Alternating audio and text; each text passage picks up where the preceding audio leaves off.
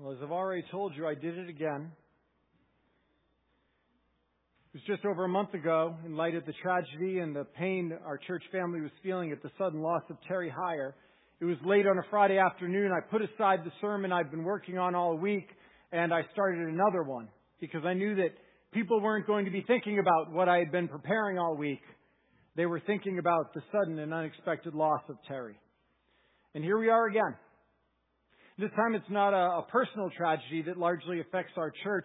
This is a national and a global pandemic that touches so many. And as of Friday afternoon, I realized that all my preparation needed to be put aside. And Saturday was spent reconsidering what we were going to talk about today. Because we've come here today and what are we thinking about? What are we talking about? But again, this pandemic that spans not only our nation but the globe. And we gather today. And as we do, there are two things we desire.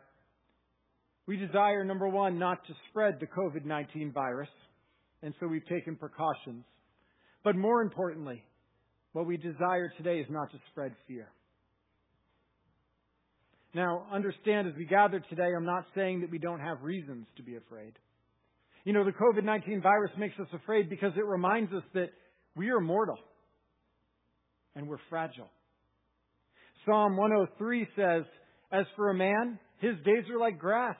He flourishes like a flower of the field, for the wind passes over it, and it's gone, and its place knows it no more." You see, this virus makes us afraid because we're reminded of the fragility of life. We flourish like a flower, and then the wind of COVID-19 passes over us, and we might be gone. It just takes a microscopic virus to break our bodies, to cripple our immune systems, to grind our daily activities to a halt, to stop all of our plans in their tracks, and it could even end our lives. Friends, we are far more fragile than any of us want to admit or to think about. You know, when we studied the Old Testament book of Ecclesiastes together, we saw that life was described with the Hebrew word hevel. The ESV translates the word as vanity and the NIV as meaningless.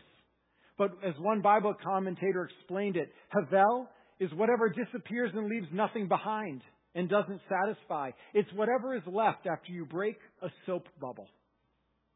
Havel is often translated in the Psalms as breath or smoke or vapor. Psalm 39 verse 5 says, "Behold, you've made my days a few handbreadths. My lifetime is as nothing before you. Surely all mankind stands as a mere breath." And there's nothing like a tragedy or a catastrophe or this pandemic to remind us that life is fleeting, like a breath. It's fragile. It's so easily blown away.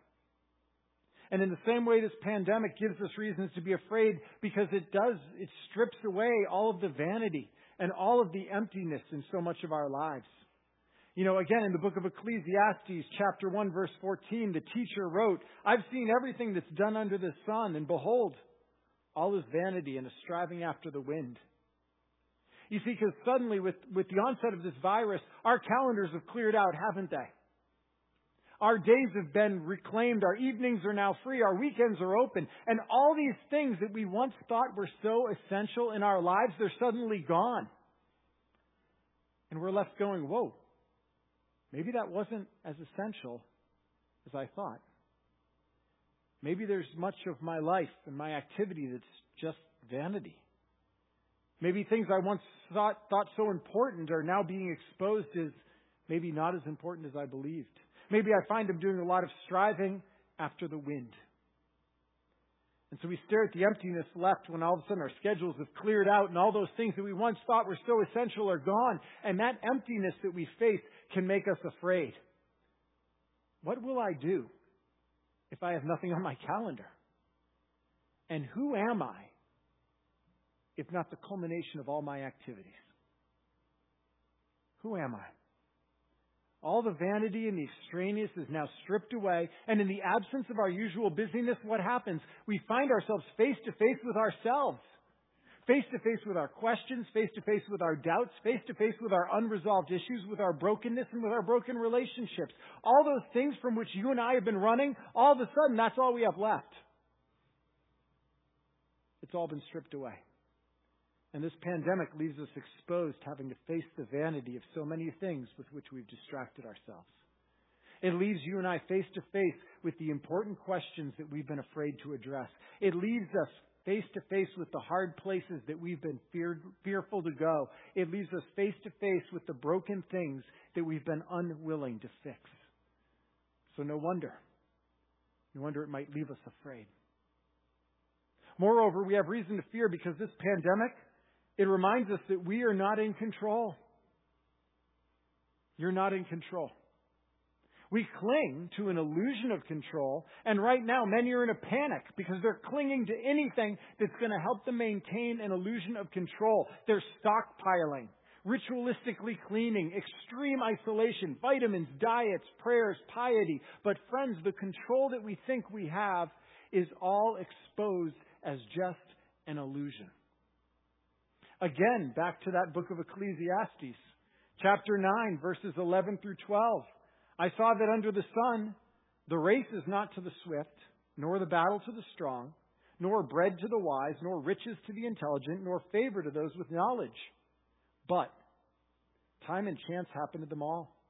For man does not know his time. Like fish that are taken in an evil net, like birds that are caught in a snare, so the children of men are snared at an evil time when it suddenly falls upon them. You see, friends, the race is not always to the swiftest or the battle to the strongest. The one who takes the most precautions might still get COVID-19, while the reckless one who takes no precautions might remain absolutely healthy. No matter how much we try to exert control over our situation and our lives, ultimately, time and chance happen to us all. So yes, we can and should act in prudent ways and prepare accordingly. But ultimately, this pandemic exposes that we are not in control. We are still subject to time and chance. And there is nothing like the uncertainty of a pandemic, and this one, to remind us of that lack of control. So friends, as we gather today, we have good reason to be afraid because we might get sick. We might suffer. We might die. Now, I know that there are some out there right now who are insisting, well, no. God will deliver us. If we pray, if we have enough faith, if we don't doubt, if we claim the healing that comes by Jesus' sacrifice, we will always, each and every time, be delivered. And friends, I believe that God will always deliver us. But let's be clear about what that means. God will always deliver us. However, church, He might choose to deliver us from, through, or to. God might choose to deliver us from. He might choose to deliver us through. He might choose to deliver us to. You see, sometimes God will choose to deliver us from a trial. We might be spared from having to face a particular fate. He might miraculously deliver us from having to suffer the novel coronavirus. Coronavirus. And if that's so, I'll praise and thanks to Him because He delivered us from having to suffer it. However, sometimes God chooses to deliver us through a trial. You might remember Shadrach, Meshach, and Abednego. They were not delivered from the fiery furnace. No.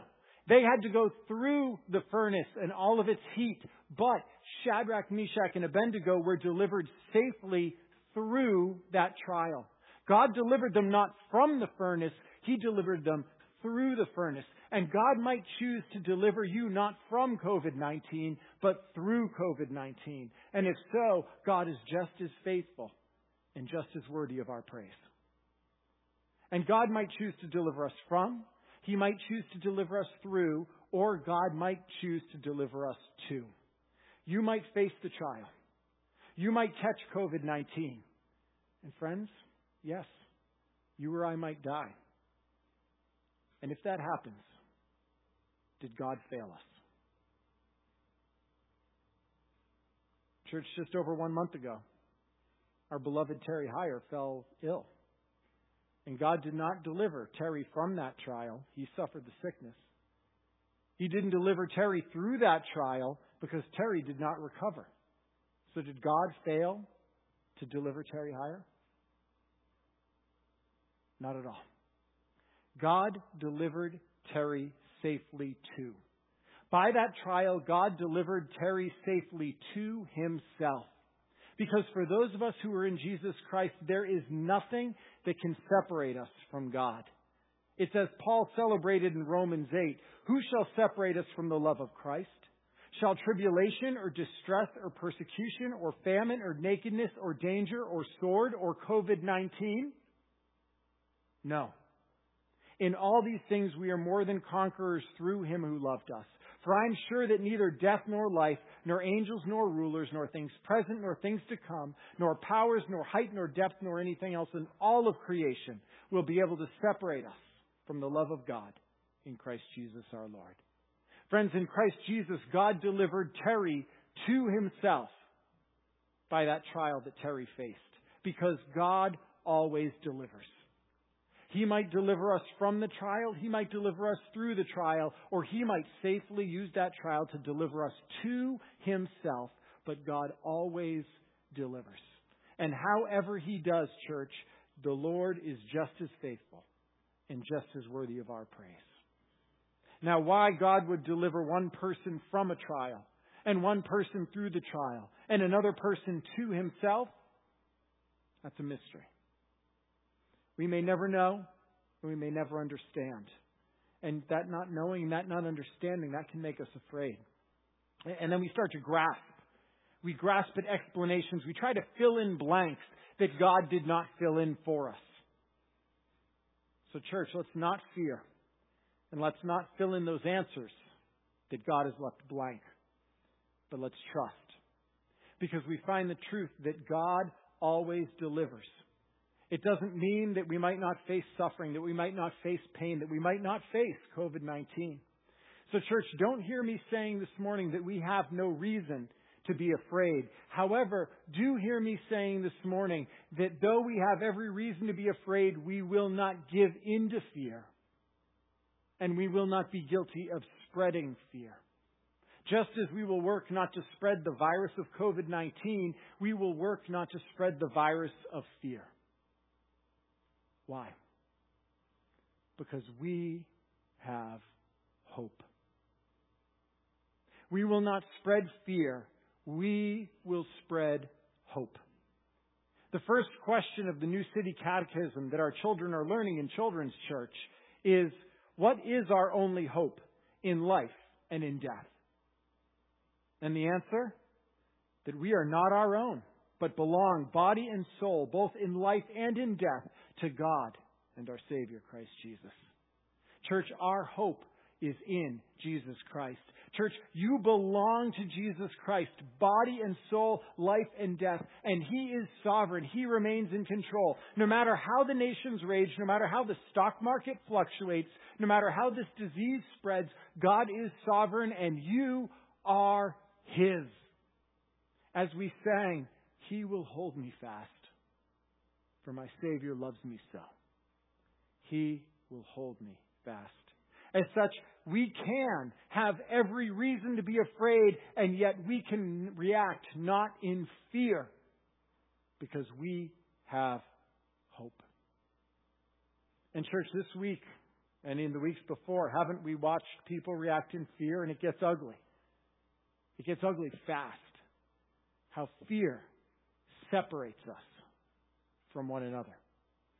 You might have seen the story in the New York Times yesterday about brothers Matt and Noah Colvin, who on March 1st, the day after the first coronavirus death in the U.S., they set out, and over the course of 3 days, they made a 1,300-mile road trip across Tennessee into Kentucky, completely buying out and filling up a U-Haul truck full of thousands of bottles of hand sanitizer and thousands of packs of antibacterial wipes and thousands of masks. And then they turned and they started reselling these items on Amazon and eBay for an exorbitant markup, profiting off of people's fears. And when the online platforms became aware of the rampant price gouging, they shut down Colvin's operation and shut down all the other people who were doing it. So now these brothers are sitting on all of this stock of masks and sanitizer that people could need, that medical professionals could use. However, as the title of this article says, he has 17,700 bottles of sanitizer and nowhere to sell them. His greed separated him from others. He distanced himself from the suffering and the needs of others and tried to profit off of someone's fear. And now essential supplies, sanitizers, wipes, and masks are not getting to the people who need them most because fear and greed separate us from others and their needs. And you and I might not be profiting from the fear of another, but fear still separates us from others and from thinking about their needs. I mean, we could move a little bit closer to home to the pasta or the toilet paper aisles at Thomaston Walmart. Fear has caused people to buy more than they need. Friends, there's no toilet paper shortage in this country. If we would just buy what we need and not more than we need, there's plenty for all of us. But fear makes us think only of ourselves. Fear separates us and causes us to ignore the needs of our neighbor and the vulnerable and those people who are on a fixed income, who don't have disposable income to stock up on toilet paper like some people can. So, church, we might have every reason to be afraid, but we choose not to respond in fear. And we will work hard not to foolishly spread this virus, but we will work just as hard not to foolishly spread and act in fear. Because we remember we are not our own. We belong, body and soul, in life and death, to God and our Savior, Jesus Christ. So we will not let fear separate us from our neighbor's needs, but we will serve our neighbors in their needs. We will not give in to fear because we are free to serve. You know, Jesus warned us in the Sermon on the Mount not to give away to fear, to this kind of fear specifically, but instead to serve first His kingdom purposes. You remember He said, "Therefore, do not be anxious, saying, 'What shall we eat? What shall we drink? What shall we wear?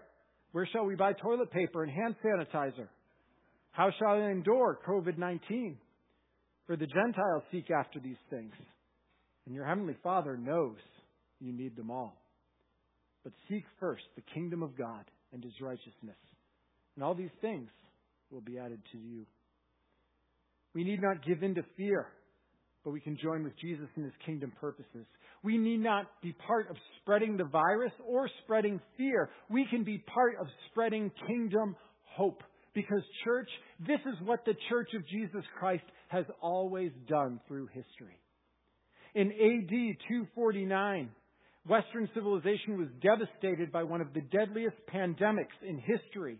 One eyewitness, Bishop Dionysius of Alexandria, wrote, "Most of our brother Christians showed unbounded love and loyalty, never sparing themselves and thinking only of one another. Heedless of the danger, they took charge of the sick, attending to their every need and ministering to them in Christ, and with them departed this life serenely happy. For they were infected by others with this disease, drawing on themselves the sickness of their neighbors and cheerfully accepting their pains." Then again, in the early 4th century, the ancient Mediterranean city of Caesarea had been suffering the effects of a famine and a war, and then a plague struck. And as citizens began fleeing the city, a group of determined Christians stayed. And Bishop Eusebius reported, "All day long the Christians tended to the dying and to their burial, countless numbers with no one to care for them. Others gathered together from all parts of the city, a multitude of those withered from famine, and distributed bread to them all. And because of their acts of service and hope in the midst of fear, Eusebius reported that the Christians' deeds were on everyone's lips, and they glorified the God of the Christians." And then again, in the years 1347 to 1351, the world was faced with the most devastating pandemic in human history, the Black Death Plague. And asked for advice German theologian Martin Luther penned a letter to his congregation and to his community at large, and in the letter was this advice: "Therefore, I shall ask God mercifully to protect us. Then I shall fumigate, help purify the air, administer medicine, and take it. I shall avoid places and persons where my presence is not needed in order to not become contaminated and thus perchance infect and pollute others, and so cause their death as a result of my negligence. If God should wish to take me, He'll surely find me, and I have done what He expected of me, and so I am not responsible for either my own death or the death of others. If my neighbor needs me, however, I shall not avoid place or person, but will go freely, as stated above. See, this is such a God-fearing faith, because it is neither brash nor foolhardy and does not tempt God." Church, when we look through history, the Christian church has always been marked through the ages as one that did not spread fear, but spread hope. That sought first the kingdom of God and His righteousness, and trusted that all of these things, including toilet paper, would be added unto us. But as you heard Luther say, he would work hard not to cause the death of others by his negligence. Because if his neighbor needed him, he didn't want to be negligent either. He didn't want to negligently cause death, but he didn't want to negligently fail to do the good. And the question for us today, church, in this time and in this place is, how about us? Will we be negligent by spreading disease? Or will we be negligent by failing to spread hope? We must work not only to not spread this disease, but we must work equally hard to spread hope by serving our neighbor, by serving the vulnerable, by serving the least of these. We dare not be either foolish or negligent. Neither should we give in to fear, nor should we spread fear, but we should join Jesus in spreading hope, in serving His kingdom. We must not let fear separate us, for when we are most afraid, church, that's when we most need one another. When we're most afraid is when we most need one another. I know I've shared before the story of the small child who cried out in the middle of the stillness of night, and she called from her room, "Daddy, I'm scared." And her father groggily said from his room, "Honey, don't be afraid. Daddy's right across the hall." And after a brief pause, the little voice was heard again, "I'm still scared." And this time her father said, "You don't need to be afraid because God is with you." And there was an even longer pause before the small voice cried out, "I know God is here, Daddy, but I want someone with skin on." And friends, when we're most afraid, that's when we want somebody with skin on. I mean, what did we do after 9/11? We gathered together. We wanted to be with people. None of us wanted to be alone. In times of tragedy and great fear, you don't want to be alone. We want to be with one another. And yet, in this time when we most need one another and most need human touch, we're being told not to touch each other and not to physically gather together. You see, friends, we must not let fear completely separate us from one another. And I'm not advocating foolishly and unnecessary physical touching or even foolish and unnecessary physical gathering. I'm simply calling us to acknowledge and remember how important physical presence with one another is. We remember that the gospel, the good news, is that for God so loved the world, He didn't send us a text message. He didn't tag us in a Facebook post. He didn't Skype with us. The gospel, the good news is Emmanuel. God is with us. Jesus took on human flesh, God with skin on. He dwelt with us. He touched us. He healed us. He met us right in the midst of our fear and our loneliness. And He has now left us, church, to do the same for one another and for this world. And over these next few weeks, we may have to move for a time to mediated relationships. We may have to follow suit and resort to live streaming our services, to emailing, to texting, to video chatting. But friends, remember that the pixelated screen is no long-term substitute for presence. The touch screen is a poor substitute for touch. Online gatherings are only a temporary fix. They're not a long-term solution. You already know that. You know that because you remember when you've traveled or when you're far from a loved one, and it's good to talk to them on the phone. It's even better when you can video chat with them, but that can never satisfy your hunger to physically be with that person. In fact, it often just makes you more and more want to return home to physically be with that person. And in the same way Jesus took on a human body himself, then he gave his followers physical signs and practices. Church, we are not spiritual creatures having a physical experience, as we hear said. That's dualism. That's Gnosticism. That's not Christian theology. We are embodied creatures with physical being, and physical being with one another is important. Biblical Christianity doesn't disregard the physical world. It doesn't disregard our bodies. Christianity is about redeeming the whole physical world and seeing it all made new. And in our increasingly disembodied culture where there's already so much of us mediated between screens, what signs did God give us as we worship and to remember? He gave us water. He gave us bread. He gave us wine. Very physical elements. Very physical elements that demand we come together physically. Jesus commanded us to regularly practice these things, and they can't be done through a screen. Water, bread, and wine must be handled and engaged with our physical bodies. Physical elements that necessitate physical bodies and the same physical space together. These things can't be practiced alone. You can't baptize yourself. That's called swimming. And bread and wine eaten alone are not the Lord's Supper. That's a snack. And I can't baptize you if I'm not physically present with you. And you can't, and I can't share the Lord's Supper if we're not physically together.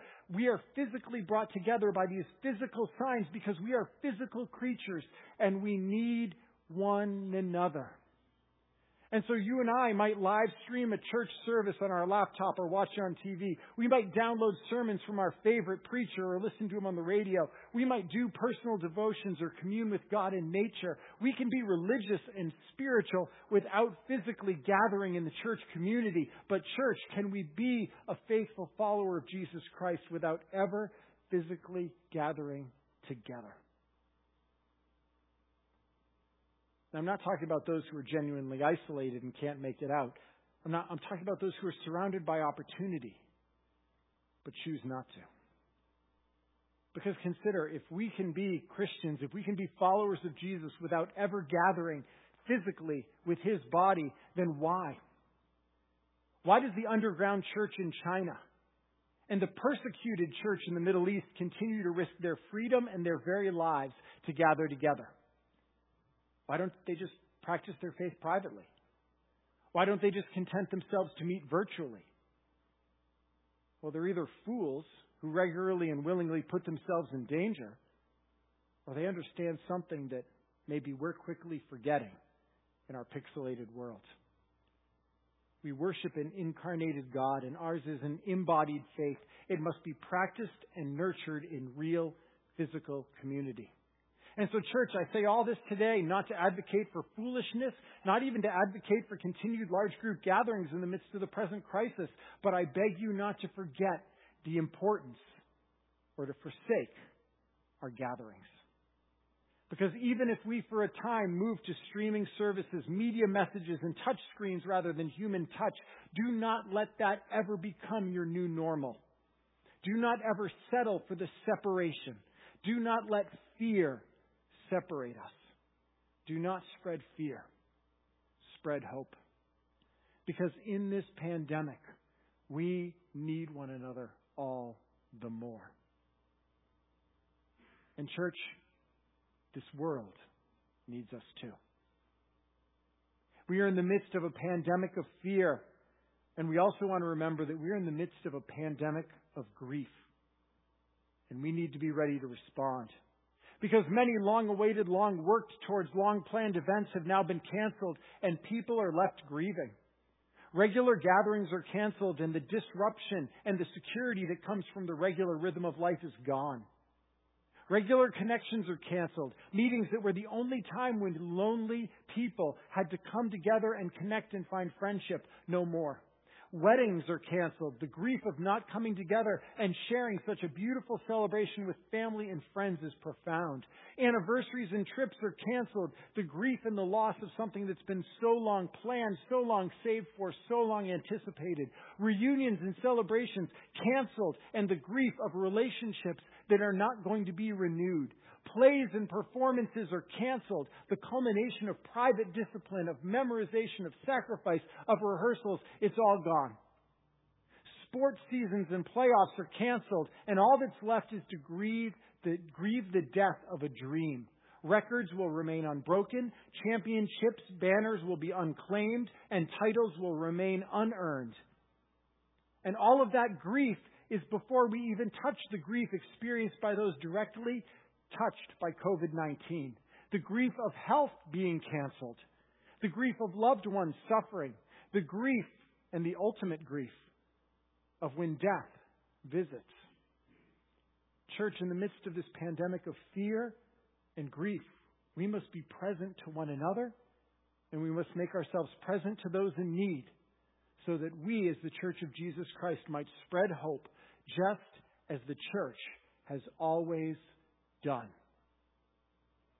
As Martin Luther said, don't be negligent and spread disease far, but also don't be negligent in spreading hope to those who most need it. And church, in the midst of this pandemic of fear and grief, how do we do that? At the business meeting on Thursday, I read an essay written by author and theologian C.S. Lewis. In 1948, it was the dawn of the atomic era, and people were afraid of the bomb.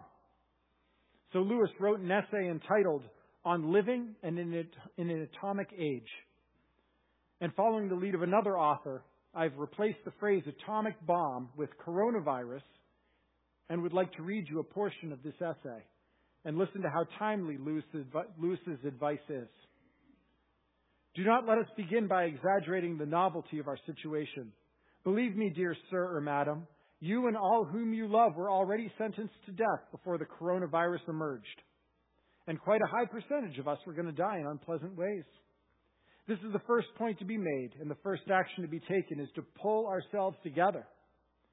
If we are all going to be destroyed by coronavirus, let that virus, when it comes, find us doing sensible and human things. Praying, working, teaching, reading, listening to music, bathing the children, playing tennis, chatting to our friends over a pint and a game of darts. Not huddled together like frightened sheep and thinking about the virus. They may break our bodies because a microbe can do that, but they need not dominate our minds. Yes, friends, we live in a time of much fear. We live in a time where we have reason to be afraid, but it need not dominate our minds. We need not give in to fear. We need not be huddled together, paralyzed by fear, as we continually refresh our social media feed and think only of the virus. And we will not spread that fear. For we know that we are held fast in life and in death by Jesus Christ. And we will work with Him for His kingdom purposes. And we will spread hope to one another and spread hope to this world. Church, let us pray. Let us pray that Christ might use us to start a pandemic. To start a pandemic of gospel hope that might begin right here in Camden, Maine, and might, by the power of that gospel, spread to the very ends of this earth. And so let's pray. Father, in such a time as this, in such a time as we now face, give us hope, give us courage, and use us as your gospel witness here in Camden and to the very ends of the earth. In Jesus' name, amen.